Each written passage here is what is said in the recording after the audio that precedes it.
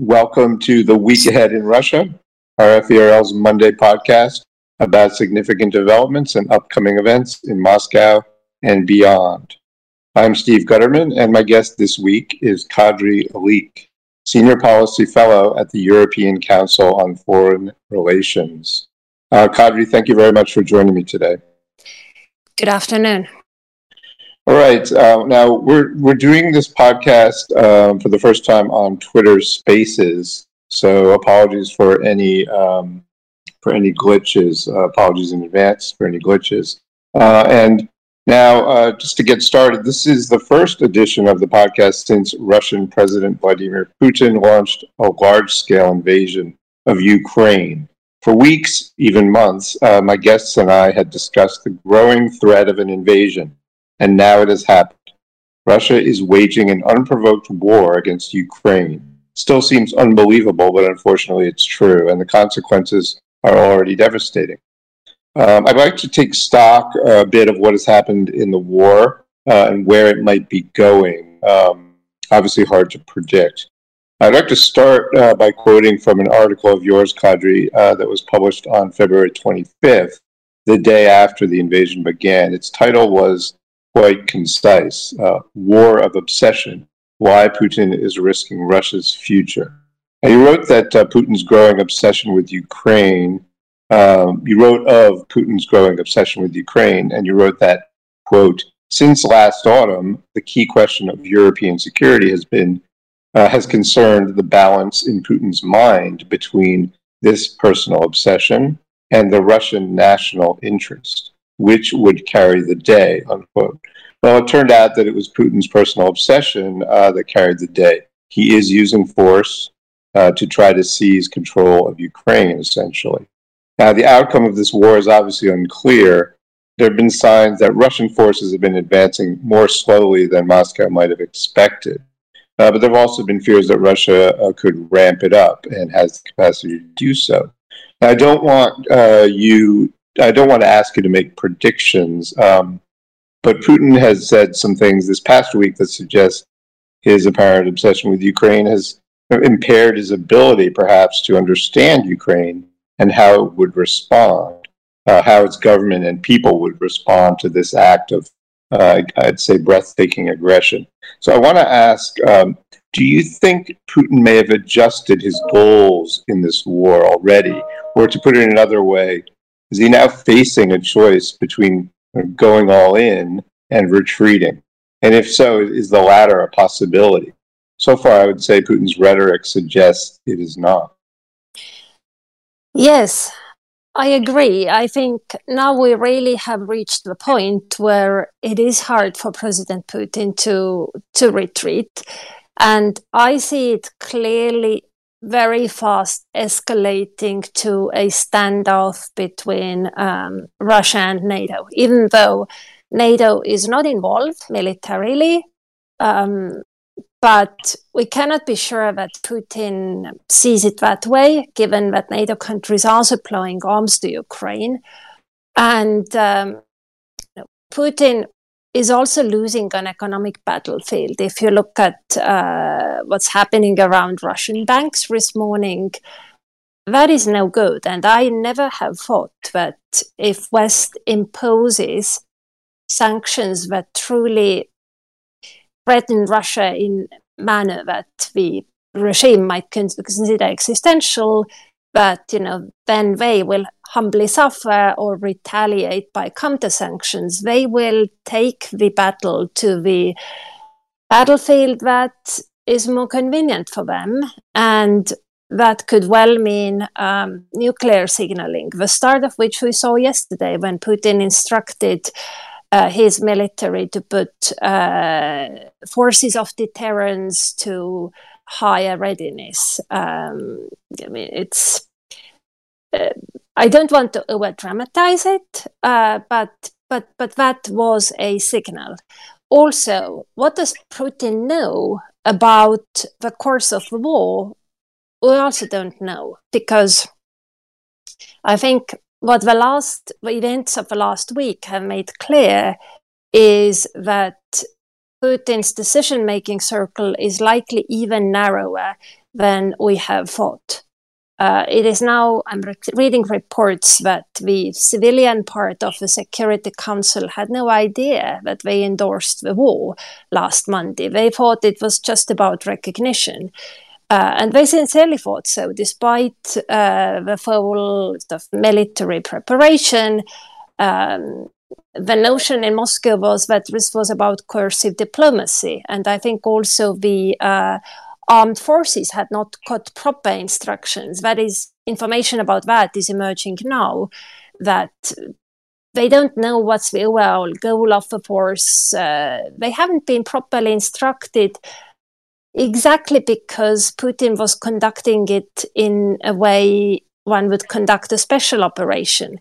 Lots of secrecy, clandestine preparations. So the decision, I think, was made and plans made in a very small circle. And that makes me question also about sort of what kind of feedback he gets from reality. Is that small circle, especially if they are mostly military, are they going to tell him that actually we are not doing as well as we hoped? I'm not convinced. Yes, absolutely. And, I just note that a few days ago, early, a couple of days after the invasion, I guess, Putin seemed to suggest with a comment that he didn't know what was going on. I would say when he called on the Ukrainian military to take power in Ukraine. This was part of some of the comments that have made people wonder, what he does know and how badly he may be misunderstanding things. And so, I think it sort of ties into what you're saying about the small circle of people that's apparently giving him information and is in on his decisions. So that's obviously created, or it seems to have created, problems. You also, I'll just comment on what you mentioned about the possibility of this kind of turning into a confrontation with NATO. And another thing about that is that the demands that Putin made, that Russia made in December, that have led to this, or have been at the heart of this situation, obviously involved Ukraine, but also NATO. He had the demands include no further eastward enlargement of NATO to Ukraine or any other country. And also kind of a rollback of NATO forces that are already in Eastern Europe. So really kind of a restoration or a reestablishment of Moscow's control, at least to some extent, over much of the area that it controlled in Europe in the Cold War. So I think it does seem natural that, at least in Putin's mind, it's a confrontation with NATO. And then the other thing I'll mention is that he did, and presumably deliberately, when he ordered the nuclear deterrent forces on high alert, which is obviously a scare tactic, but he mentioned both he mentioned the sanctions, and then he also said that we've heard sort of aggressive rhetoric from the West, so from NATO. So I think he was trying to kind of conflate those two things to keep people guessing about what he has in mind. Yes. So I guess I'd like to go on to the second question I wanted to ask you, which is more about the domestic effects. And I gotta really kind of apologize maybe but this, obviously this war is happening in Ukraine and people are dying in Ukraine. So that is at the heart of it, and that's the country that's being affected. But I do want to ask about the potential domestic effects of this invasion inside Russia. In your article, again, one day after the invasion, so pretty prescient, I think, you wrote that, quote, the invasion marked the beginning of a new era for not just the European security order, but also Russian society. The domestic system will become even more authoritarian. The government will increasingly stifle public debate, unquote. And then you went on to mention some other things. Now, those two things are certainly happening. The state has already substantially increased the pressure, which was already very high, on independent voices, independent media, and civil society. You went on to suggest, as I understood it, that these actions will eventually backfire, writing, quote, it is safe to say that Putin has planted a bomb under his personalized system of governance, unquote. Kadri, could you expand on that a little bit for us? What might the effect of that time bomb be? And do the events of the past few days suggest anything about the timing or when it might go off? All very good questions. I think I should say it is helpful here to distinguish between sort of two ways of how to understand it. I think Putin's system of governance, as we have known it, has blown up already. You are right that tightening of the screws has been happening over the past couple of years. And in retrospect, some things start also looking differently. I never understood why was it necessary for them to poison Navalny. But if now, with what we know today, if we now suspect that Putin may have been planning that war already back then it makes perfect sense. You eliminate the person who has the biggest potential to mobilize opposition on the streets. And yes, absolutely. Otherwise, in old circumstances, it just made no sense to me. So, but Putin's system has always been sort of characterized by, buying society's acquiescence by allowing them access to economic comfort. And what do you mean by economic comfort? That really can fluctuate a great deal. The sort of minimum requirement is that salaries get paid, not like in the 1990s when they didn't.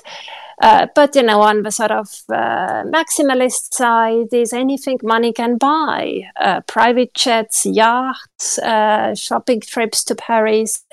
And I think all that is now coming to an end because many of these things will simply not be available for Russians anymore for a considerable time. So Putin's system has already changed. If it sort of withstands the crisis, if Putin stays in the Kremlin, it will be a different country and different Kremlin. Much closer to totalitarian. If so far it has been authoritarian with some pockets of some liberty here and there, I think it will be very, very different. And also the economic conditions in which people live, it is likely to be different. Because I think also the thinking in the West has changed.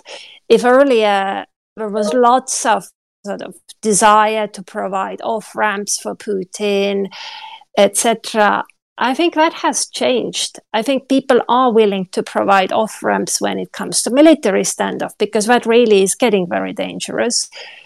But I think in terms of the future, I suspect we are seeing a change in the thinking and the understanding taking root in the West that Putin leaving office is the actual solution for the problems that we are seeing. Now, as to when might Putin leave office, that is very hard to say. You can see that Russian society, as well as Russian elite, is shocked. I don't think they knew what was coming. Also the elites, they didn't expect it any more than we did. So there have been some timid statements made by some in the expert class, some among the sort of economic actors. What does it amount to is... I'm not prepared to predict. I mean, what I see now is far too little to change the course of events. But, small things can grow sometimes, or they can wither. We don't know which dynamic will take over in Russia. And we also don't know what is we thinking inside. Inside, for instance, the military, special services. Are these people also think that Putin has gambled the country's future in ways that are dangerous? Or do they think that Putin is doing exactly the right thing that is long overdue? And I think a lot will depend on the answer to that question, but I don't know what the correct answer is. Yeah, absolutely. I mean, very, very hard to predict. As you say, what's happened so far is not a strong indicator of what will happen, but things can change quickly once they start gathering force. So it's really hard to say what's going to happen. I just note a couple of things you mentioned. The idea, I guess, that some of the restrictive actions, like part of the clampdown, poisoning Navalny, that sort of thing, does seem to make more sense. I mean, it's hard to imagine. Well, it does seem to make more sense if you think that there was a plan, or at least a possible plan, for this aggression, this attempt to control Ukraine. If there was a plan for this going quite far back. And on the other hand, I think another interesting thing is what Putin is getting information about Ukraine, presumably from a small amount of people, and how is he seeing what's happening in Russia? Is he also getting the information filtered, and how that might affect things? So we will see, I guess, going forward. And so we are running out of time. I'll have to wrap it up there. Kadri, thanks very much for joining me. I think you've had great insights here. My pleasure. All right. I'll be back again next Monday, and please keep an eye out on Friday for my Week in Russia newsletter. You can subscribe, and it's also available on the RFVRL website. Thanks very much for listening.